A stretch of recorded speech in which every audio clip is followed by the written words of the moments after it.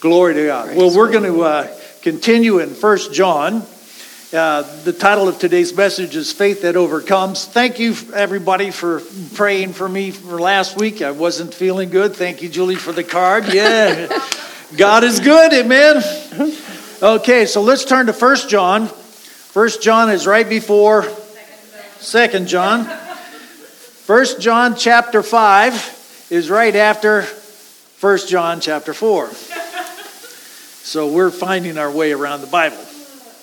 And we're going to start in verse 1. 1 John chapter 5, verse 1. It's really important for us to really dig deep into the Word of God. And let's see what God is speaking to us today. Amen? Amen. Everyone who believes that Jesus is the Christ has been born of God. And everyone who loves the Father loves whoever has been born of him.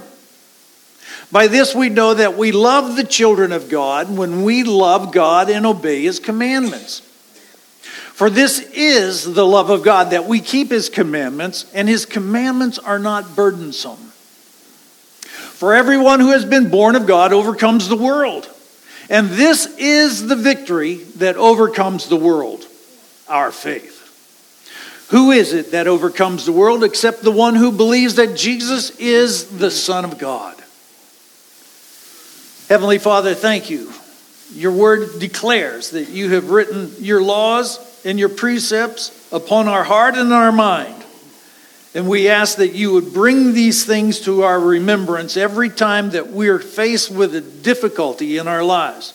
We ask that you would open the eyes of our understanding this day, that we would receive revelation from heaven, newness of life, discover who we are and how to walk in kingdom principles, and live out the rest of our days so that they're pleasing to you. Yes. Anoint us this day in Jesus' name. Yes. Amen. Amen. Amen. Amen. When we put our faith in Jesus Christ for the forgiveness of our sins, we're born again spiritually. Just like in verse 1, it says right here, everyone who believes that Jesus is the Christ has been born of God. We're born again spiritually. Jesus himself says, unless you are born again, you can't even see the kingdom of heaven. We have, like we've read in 1 John already, we now possess eternal life. We're not trying to get eternal life. We have eternal life because of what Jesus Christ has done for us. This is an amazing truth, isn't it? That we're the children of God. Think about it. We are the children of the living God. Yeah, man. God's our very own Father. Yeah. Yes. We're God's kids. I like that. We're God's kids. We have a special spot. We're God's kids. Now, John is writing by the inspiration of the Holy Spirit, and he addresses us as what? Dear children. I like that. Dear children. Dear children. And then he talks about our relationship with God the Father. And he uses that specific word called koinonia. And that's an intimate relationship, a personal relationship that we have access to the throne of God. We are welcome there. And it's not like we're interrupting God because he's waiting for us. I think this is pretty amazing. It's really good. And we're meant to experience God the Father just like a family. We really understand that God is our Father. And it is an intimate relationship that he wants with us. It's not like he's keeping us at a distance. It's not like, okay, you're here and we'll figure everything out at the end. No, step by step, God the Father wants to direct us in this relationship so that we can have the love of a father. Yeah. We're God's, all of us, think about it. We're God's spirit, we're siblings. You're my sister. You're my brother. That's amazing. Yeah. Now listen, we sometimes have families that are broken. But this is a family that's whole. And we've got to understand how this works as brothers and sisters, because we should be caring for one another. Amen? Now look at what it says here again. Everyone who loves the Father loves whoever has been born of him.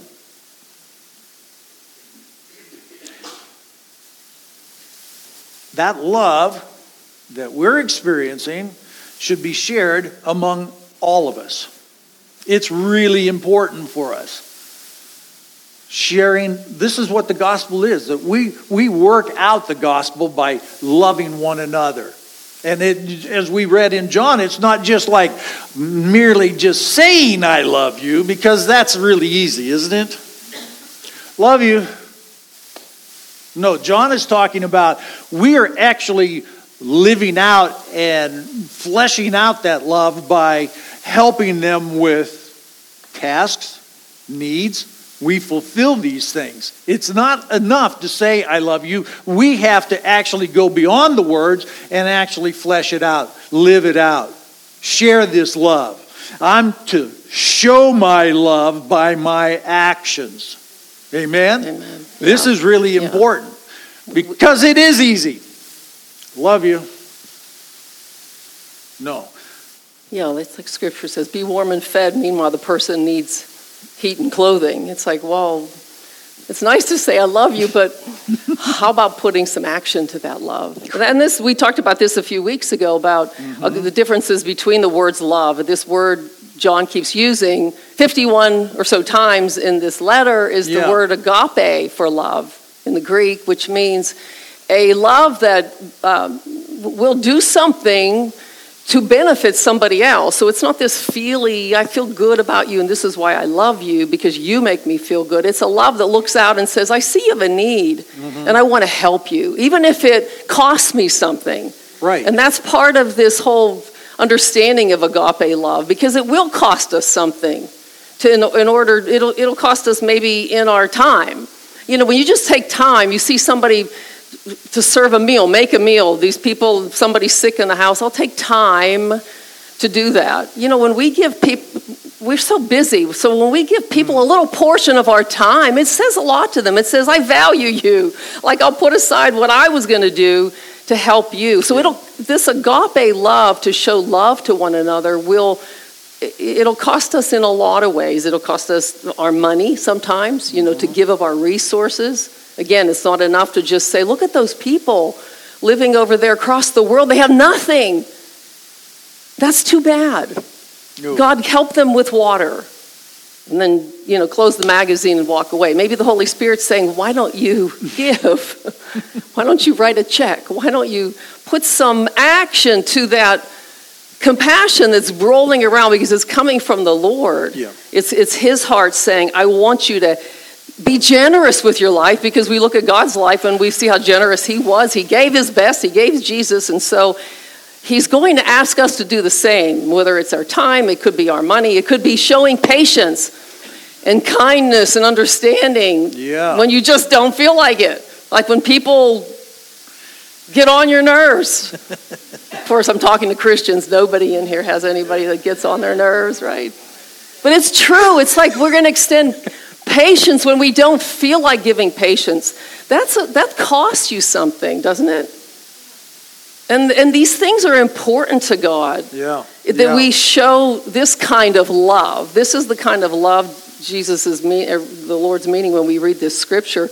We say we have spiritual siblings. Right. We're all spiritual siblings. We're brothers and sisters in Christ. And, you know, we show God that we love him by loving the people that he loves. Right. Right? So we're special to God, if I'm a child of God, then you're a child of God.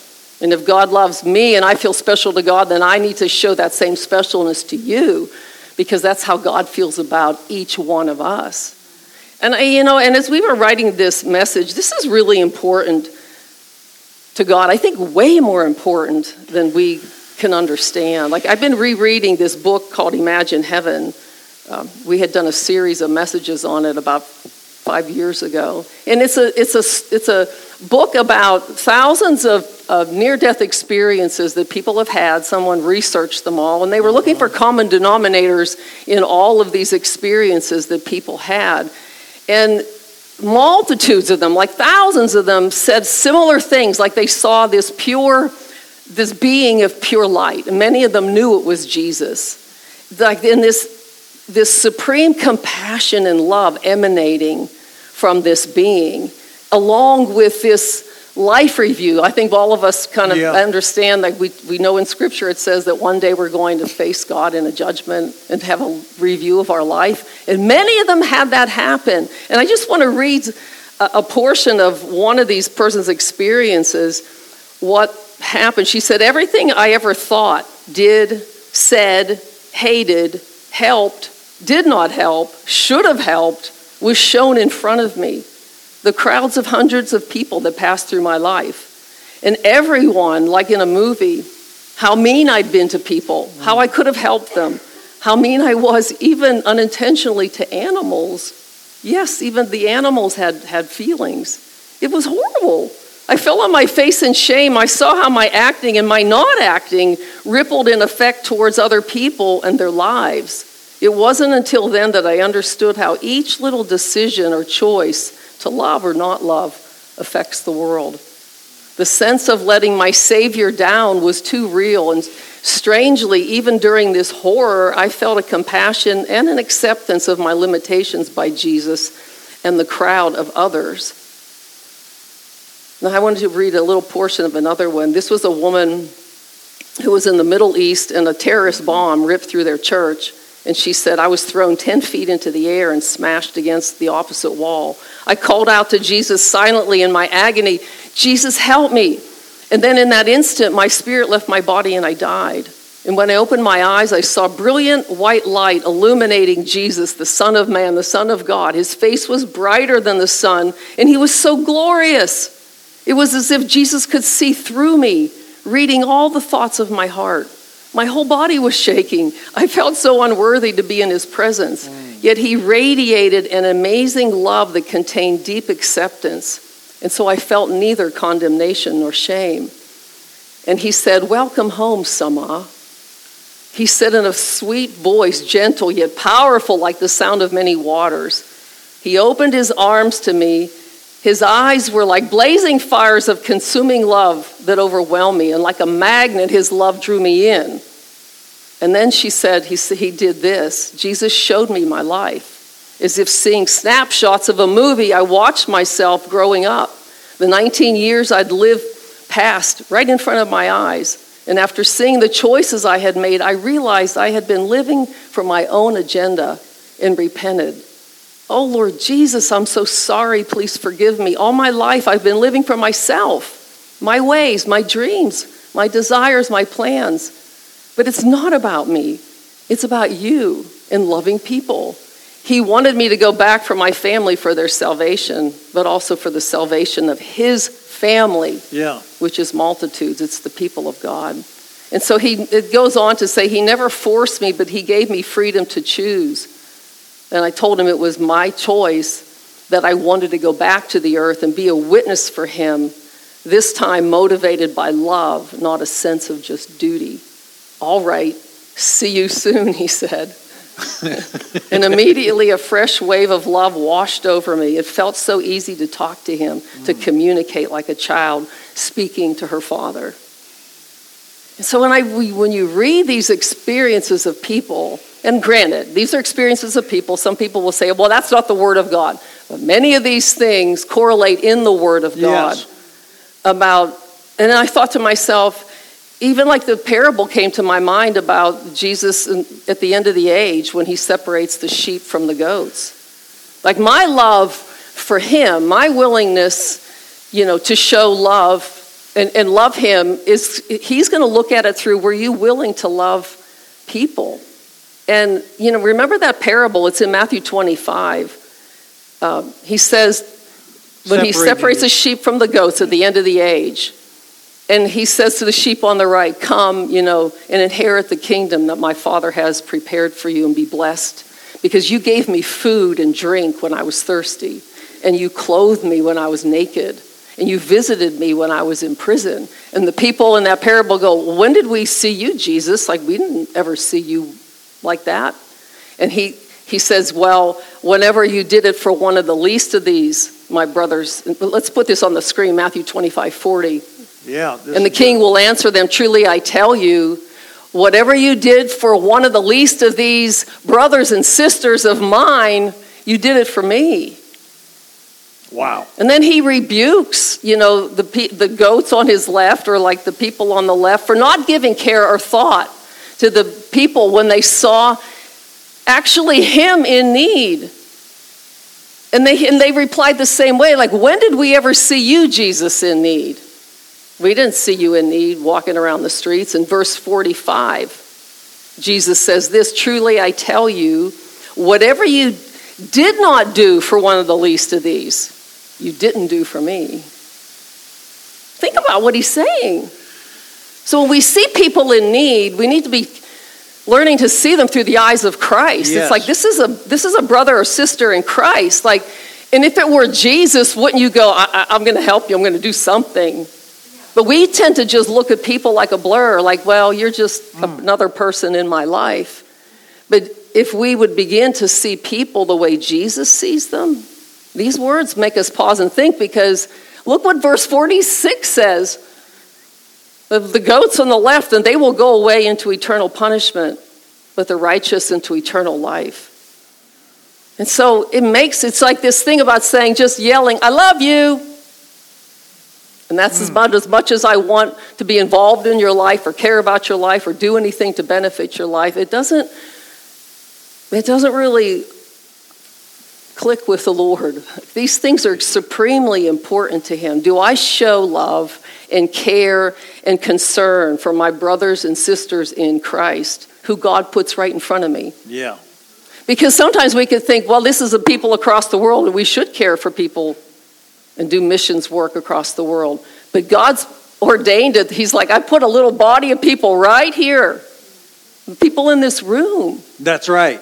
We would all be considered, brothers and sisters in Christ, would we not? And so God gives us a church body to practice these things. Have we ever thought about it that way?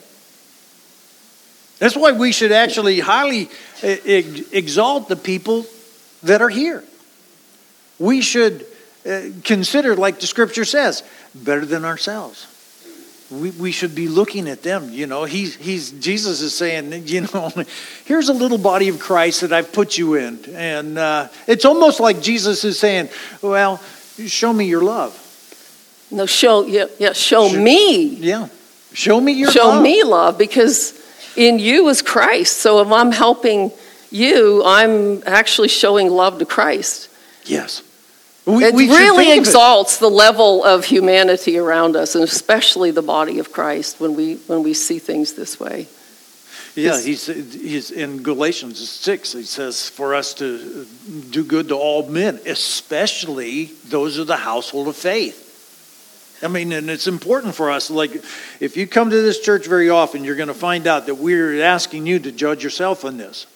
Don't judge other people on it, just judge yourself here. How are we doing with this?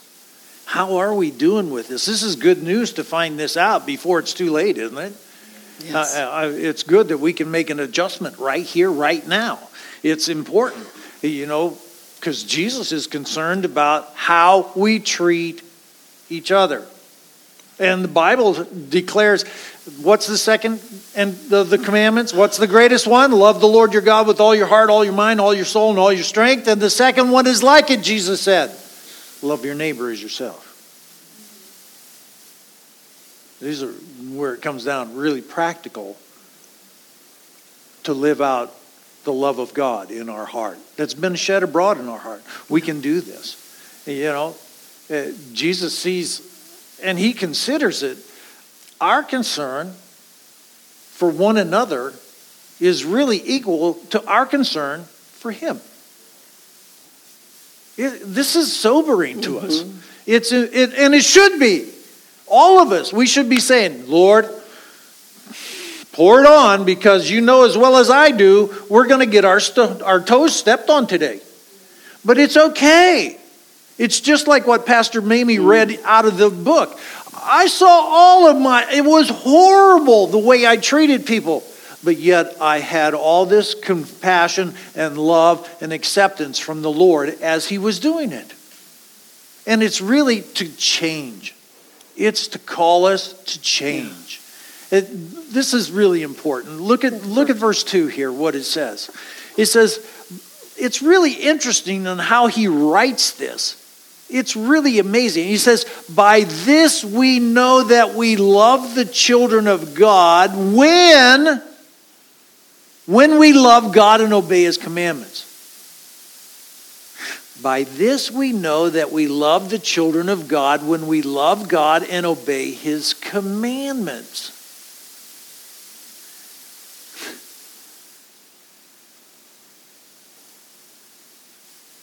Loving God, what does it say here? It actually means it's expressed when I love the children.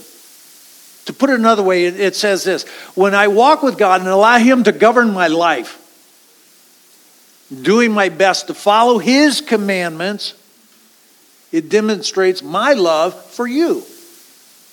When I walk in following God, when I walk in obeying his commandments, it proves to God that I love you. Doesn't that sound weird? This is on PowerPoint. Look at this next thing. One of the most loving things you can do for others is to love and obey God yourself. Mm-hmm. Because when we do our best to love and obey God, we create an atmosphere of love. We in a sense manifest the kingdom. And people and things flourish in an atmosphere of love. You ever found that out? We don't have to hide or pretend, and there's a freedom to discover things. And when we mess up, it's not like a permanent thing. Because that love is willing to forgive and we're willing to grow. It actually spurs others on to do good deeds, doesn't it? I mean, doesn't it? You found that in your own life. When somebody's kind to you, well, it's easy to be kind to them.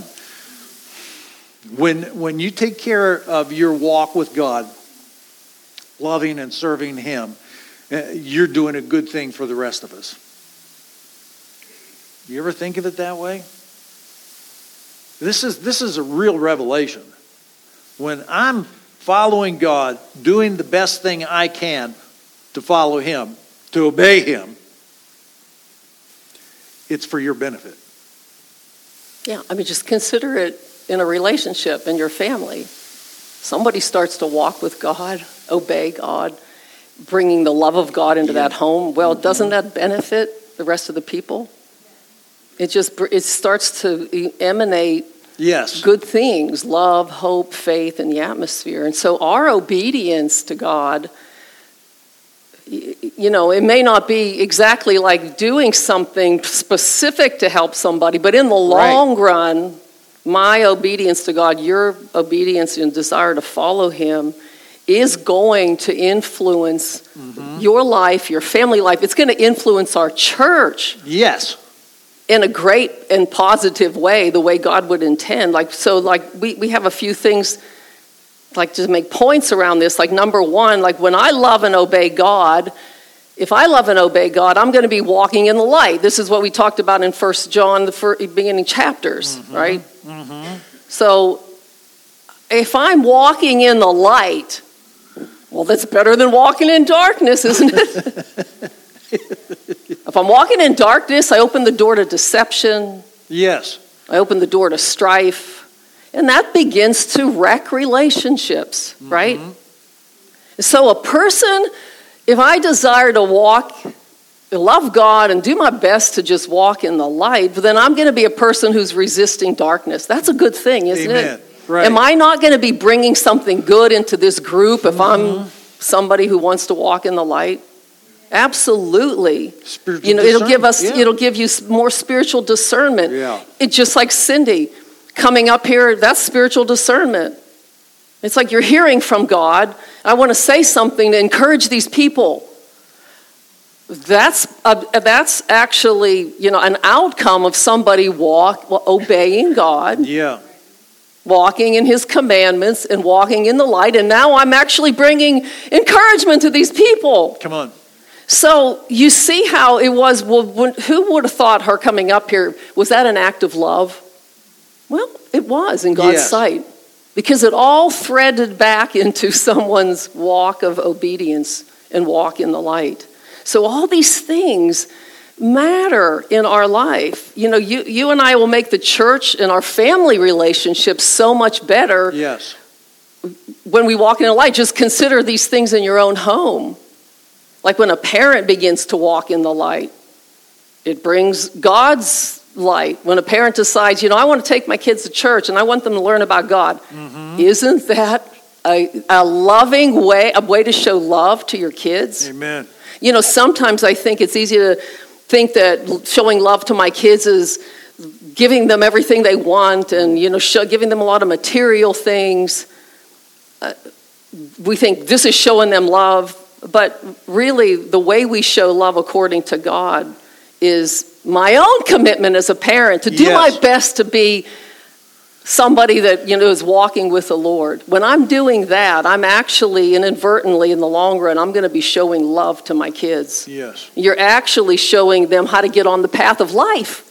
How great of an inheritance is that? Now, when you think about it, like the Lord would be like, that's what I want. It doesn't matter how much money and resources and opportunities like that way, kind of like what Amanda was saying during the hosting, like you think this is what success is. No, God is saying success is when you help your child walk in the light. Amen. And then often it's going to begin with a parent. So let's take another look at another way we could do this. Number 2, when I love and obey God, I'll spend time with him. Yes. And then my time and my obedience, if this is the outcome, leads to what? It leads to life transformation. Amen. Right? So anytime you and I become more transformed to be like Jesus, that's a good thing. Amen? We like that. So, let's say a person who deals with anger issues for years, they're touchy, they're fretful about things. They're easily offended. Well, what does that do in relationships with people? Everybody's like walking around eggshells around them. Don't say that. Don't say that. You might set them off. Oh, right? And a lot of harsh words, mean words, regrettable words get said through angry attitudes. But see, like if I purposely will spend time with God and seek his help, he's going to help me correct me. He's going to help me see that anger and help me, do whatever it is that he helps me to let go of it so that it turns into patience, really is what it does. Hallelujah. I don't fly off the hook. I'm walking in the patience of God. And so my time spent with him and my desire to be obedient to him benefits the family. It might not just be like, I gave you something to show you love. See, sometimes we just get all mixed up about how love works. Come on. But that life transformation that I'm working on works to benefit us in the church when we're all kind of going somewhere with this. And it works the same way in our home. I could be a better spouse whenever I'm working on myself. That's so important. Amen. And then third way, the third way that my love for God and obedience to his commandments, it shows my love to you, is that I will be teachable and allow course correction in my life. When I allow that, it's expressing love to you. We all have blind spots. Even most holy people have blind spots. We all deal with our flesh for sure. And I think we've all been around people who are not teachable, and actually in denial about their blind spots. It could be in the church family. It could be in the home. That's for sure. It's everybody is like you're talking about walking on eggshells. It's the elephant in the room that nobody wants to talk about because it's going to blow up. It could be addiction. It could be, unforgiveness, pride. It could be, that It could be self-pity. It could be playing the victim. But when I'm allowing myself to take these course corrections, when I repent, doesn't the atmosphere change in the house? Yeah. Doesn't it? It really does. And the same thing with at a church body. When we become teachable, when we're willing to say that I'm wrong, I did it wrong, I didn't know that it's course corrections, and what happens then all of a sudden now the relationships start to bud, and it all comes and is infused by the life of God. This is what we want. Mm-hmm. When I love God and obey His commandments, I'm becoming teachable. And I allow course corrections in my life, and I am, by that action, I'm showing love to you. Because it changes the atmosphere. Yeah. And the fourth way that my love for God and obedience to His commandments shows love to you is that I won't become an instrument of temptation towards others that are in the family of God or in my own family. Carnal believers harm other people. How? Well, you invite gossip. It's like you find a character flaw, and then you drive it home with the people, which encourages more gossip. And then you start to attack the authority around you. And then that brings other people into the very same thing. And what's happening here then is we've got to change that attitude. And when we start to love God and obey His commandments, that stuff starts to fall off. Yeah. Amen? Yeah. Because all this backbiting, all this gossip, all this fault finding, all this will weaken a church, and it'll weaken your family. Absolutely, yeah. And so what we've got to do is allow ourselves to follow God. And when we do this, what's going to happen is that it's going to change the atmosphere. And even what happens as we grow in Christ, that carnal behavior starts to fall off of us. And if we stay in a carnal position, what happens is that we start to take on cultural sin.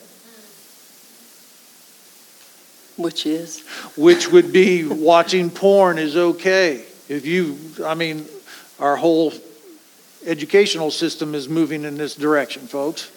We've got to pay attention to what's happening. And now recreation, smoking weed is okay. And then getting drunk is okay. Gambling's okay. These are weaknesses of the flesh that society is saying it's okay to do that.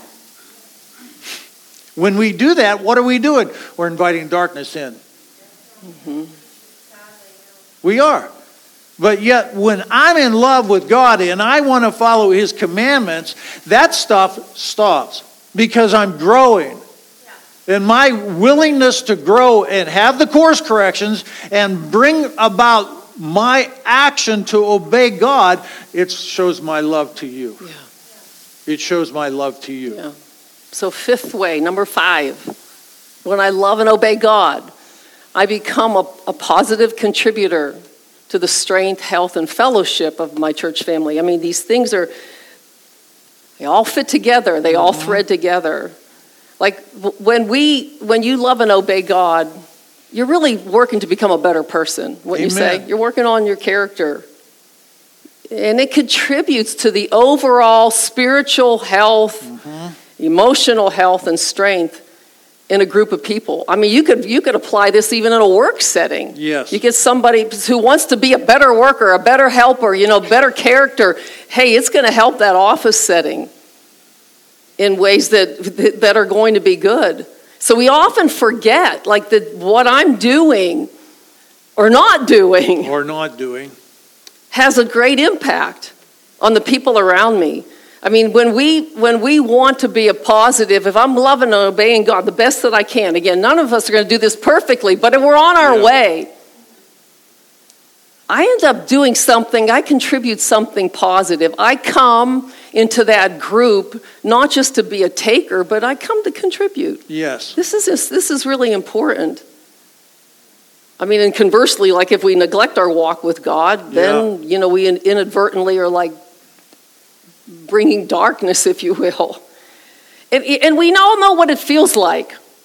If, to work, if you're on a mission, you're in a group. I just remember way back in school, high school, when you had these group projects and you had 5 people you were working with and you all had to do it together and you're all going to get the same grade. But you always had a couple people in the group that are like, yeah, well, I'll just sort of ride on the coattails of whatever you all are doing, right? Have you ever experienced that? I mean, just dragging their feet. Mm-hmm. It's like, well, whatever you do, I'll just agree with it so that I don't have to do too much. And it's hard. Yeah. We want to be a contributor, but it's hard to be a contributor because, our world is telling us to just quit and cancel and do your own thing and disappear when it gets too hard and I don't want to work and all the things. We want the easy. Everybody just wants the easy way. But if I'm going to learn to be a positive contributor, which the Lord wants us to be, I'm going to have to learn the meaning of faithfulness. Come on. What is faithfulness? Showing up when I don't feel like it. Why do I do it? Because others are depending on me. See, I'm thinking it's not about me and how I feel. It's about how I'm going to leave these other people stranded. And so it costs me. It's like, no, I got to go do it. I don't feel like it, but I'm going to do it because it's the right thing to do. So faithfulness means that I'm going to stick it out with a good attitude. That's the other part of it. It's like, well, not just I'm here. What do you want me to do? See, it's sort of like pulling somebody along. Yeah. Because I do believe that as we spend time with God, He's teaching us faithfulness. Amen. And faithfulness means that I don't do enough just to get by. The Lord is saying, go all in. Jesus said, if somebody asks you to go 1 mile, go with them 2. We tend to like to be people that just, this is good enough. Right. And the Lord's always saying, no, go one better. Because we have Christ in us. Yes. We have the spirit of excellence in us. And so He's calling us to excellence. We have to let these things be awakened in us. And so we're showing agape love when we do it. Look at Ephesians 4:15. We thought this scripture tied this together really well. That, how our fellowship gets healthier and stronger spiritually, gets stronger emotionally, when we each work on loving God and obeying Him. Ephesians 4:15 says, instead we will speak the truth in love. And the Amplified said, or let our lives lovingly express truth. This is really what we're talking about. Growing in every way more and more like Christ, who is the head of His body, the church. Look at verse 16. He makes the whole body fit together perfectly, as each part does its own special work. There you go. See, we're all to be contributors. It helps the other parts to grow so that the whole body is healthy and growing and full of love. I mean, can you see how we're all interconnected? Yes. This isn't about one person doing one thing and running the whole. No. God's put us all together. We are all to help the other parts to grow. My part, your part is important to, especially like the mission of the church. Yeah. Really, the mission of the church is one of the highest priorities of God's heart. So what one part is doing or one part is not doing really does matter to the overall health of what we can do together. Right. Yeah, look at what it says here. As each part does its own special work. Each part does its own special work. It helps the other parts to grow. And again, what Pastor Mamie says, we're truly interconnected. We really are. What you do affects me. What I do affects you. And this really is important for a body of believers, especially in the times we live in right now. Times are going to get tough. And if we aren't in one accord, things are going to start to break down. But yet when we actually start and allow God to bring these course corrections in our life, it proves that I love you and that I want to do what I'm called to do. I want to do my special work so that you can grow healthy. It's important. We want a healthy church, and all of us are part of it. You can't escape your part, because we want to be like what Jesus said to the sheep. We want to go on that side. We don't want to go on the other side. We want to go on that side. When we saw you, when did we see you? He says, when you did it to the least of these, you did it to me. A church needs people who are ready to help, see a need, and jump in to help. It's important. We want to grow a healthy church. God wants this church to be healthy. He wants to bring life, true life, to the church. And He wants every single part to grow. Every single part. It's important for us to understand. And it's important to understand you're noticing a pain in another person. That means now the Holy Spirit is asking you to do something. And it's more than just praying. You know, it's really important to say, it seems like you're struggling. You know, and you've got to be willing to go into a place where the other person's interest takes precedent above your own. We want to make that other person grow. And you know, some things in your life, like we've heard before, sometimes the greatest pains in your life is actually your ministry to other people. Where we want to bury it and hide it, and we don't want anybody to know about it. How do we do it here? Well, you know, linger a little bit in the lobby after church. Get to know somebody. Hey, I've seen you, you know, you're coming here for a while, and my name's Steve. I don't know your name. I just, you know, you're starting to grow. You're causing this fellowship to grow healthy just by your willingness, like Pastor Bing. What's it going to cost you? Time.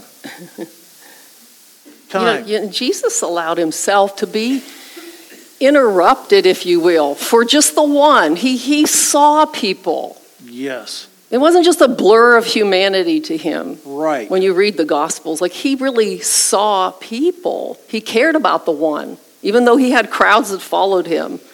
You know, but they, like I said, weren't just some blur of humanity that He was just always trying to escape from. Oh, these people. I mean, it did say He went apart to pray. But I think He was praying about, again, how He could love people. And He took time to stop and listen. He saw each one. Like when you read these stories, like when you stop and think about it, like He looked into their eyes, He cared about them. Like the woman with the issue of blood. There's crowds following Him. He's like, wait, who touched me? Right. You know, and He was on the way to help the centurion, and it's like, I'm taking time. Jairus, yeah. His daughter. Jairus. It's like, I'm taking time for this one. And then, you know, we know the story. The woman was healed, but He took time to just listen to her testimony. Yeah. This is pretty amazing. Like, He went into individual homes. He healed Peter's mother-in-law. You know, then she got up and made him food. Like, He cared about the one. He cared about the blind man who yelled, you know, Jesus, Son of David, have mercy on me. He cared. This man was an outcast. Everybody's telling that guy to be quiet. Yeah. But He let Himself see the one. He cared about every individual person. It's like He looked at everyone in the eye and said, what's your story? Yeah, that's Who good. are you? That's really and that good. shows people value and worth. I mean, He could have just said, I'm Jesus, you know, I'm busy. I'm busy. I'm famous. I don't have time, you know, just everybody look at me. No, He was not like that. You know, and again, like when I'm rereading this Imagine Heaven book, there's so many stories like that people experienced with Jesus, like this. I'm just going to read a tiny portion this time. But this was what He said. Everything about Jesus is love. He's pure light. And he's brighter than the noonday sun when I saw Him.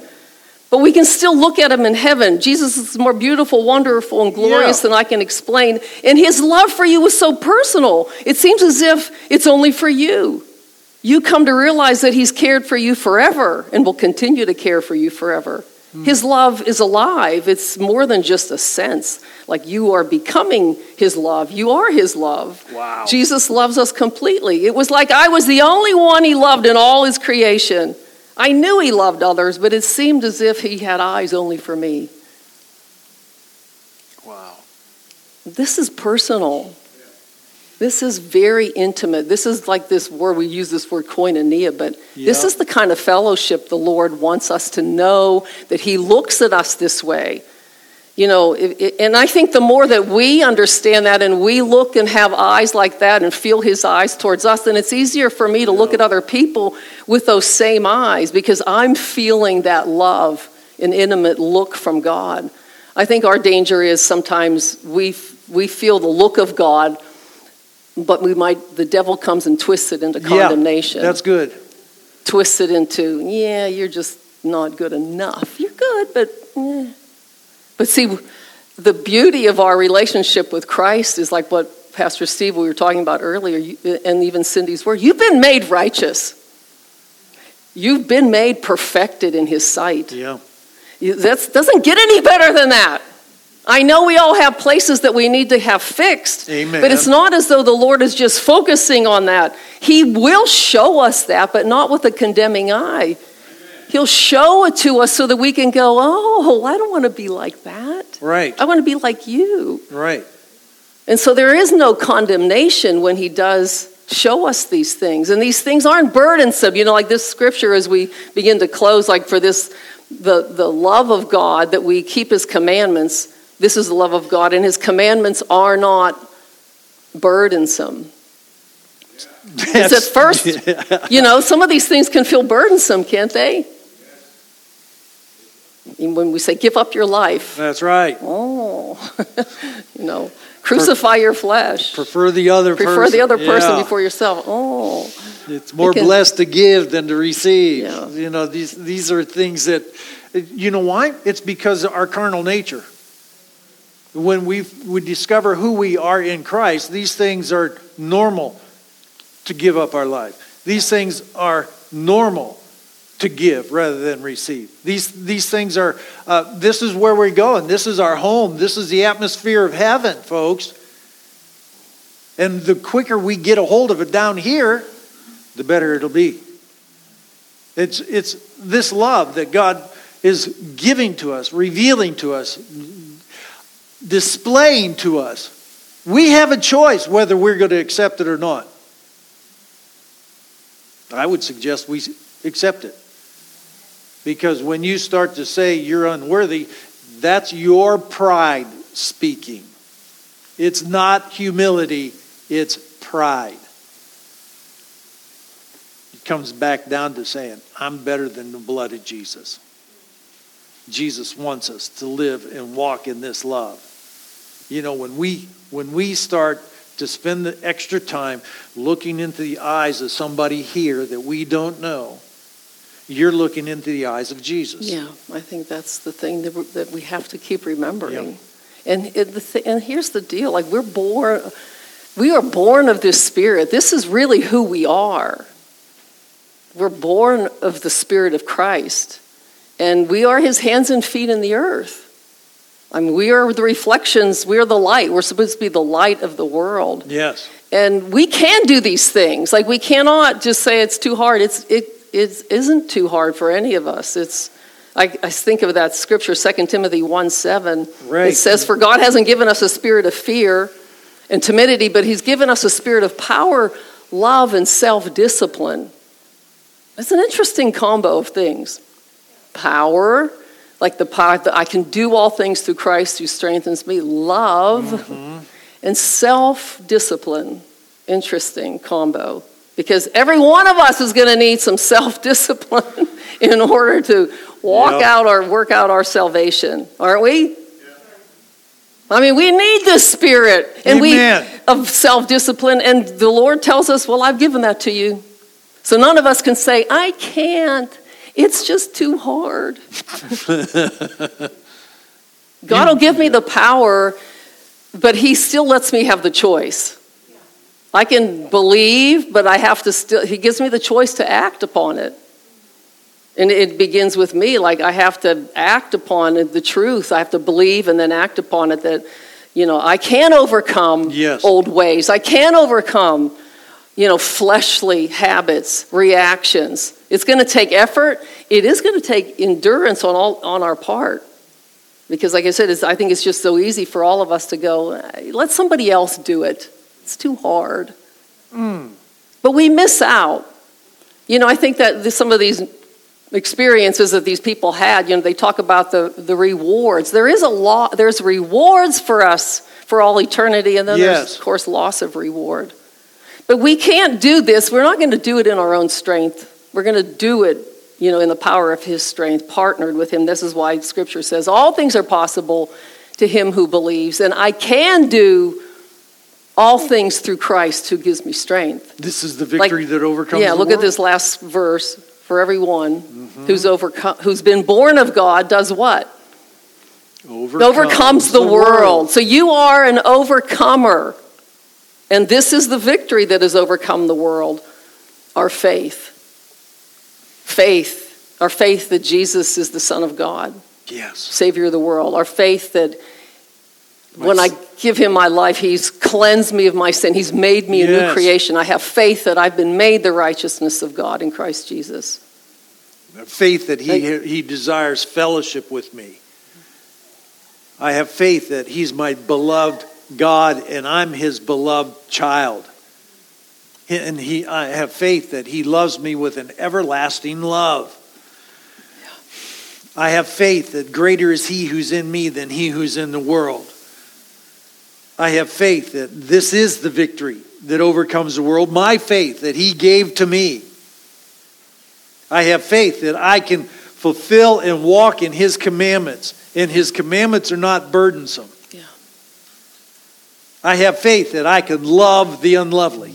Yeah. I have faith that I can change. I have faith that he is at work both to will and to do his good pleasure. Yeah. It's awesome. I have faith. The greater one lives in us.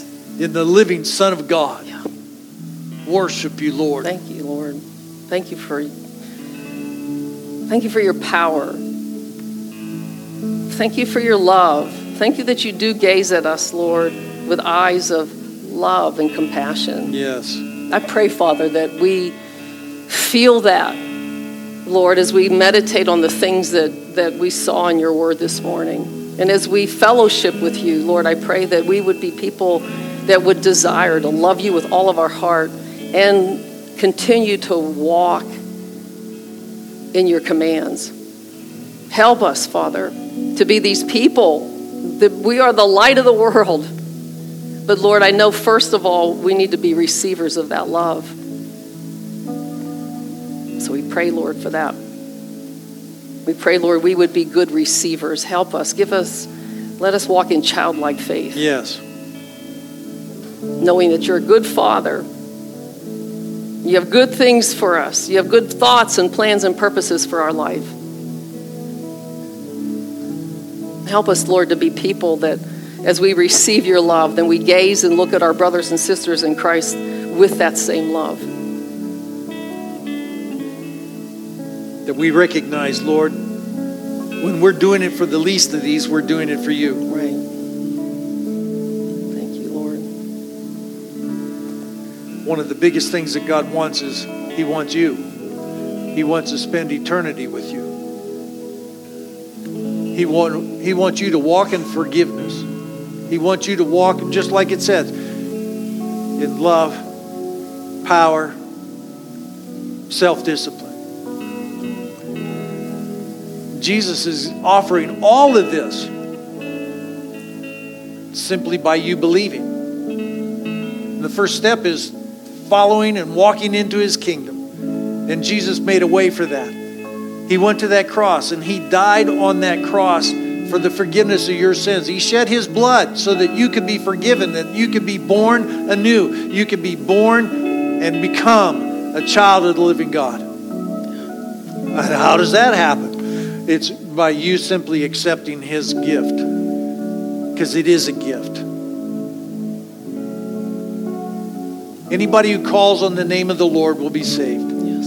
And he's offering that to anybody who hears the Spirit calling. And today he's calling. If you're ready to give your life to Jesus Christ and have your sins forgiven and empowered by God himself to live a life that's fruitful and blessed, I'm asking you to raise your hand high enough so that I can see it. And then we'll say a prayer and you can be freed from the power of sin. Anyone at all.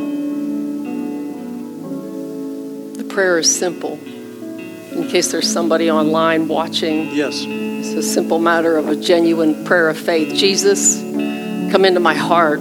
Forgive me of my sin. Wash me clean. Make me a new creation. And help me, Holy Spirit, to walk with you from this day forward. In your name I pray. Amen. And amen.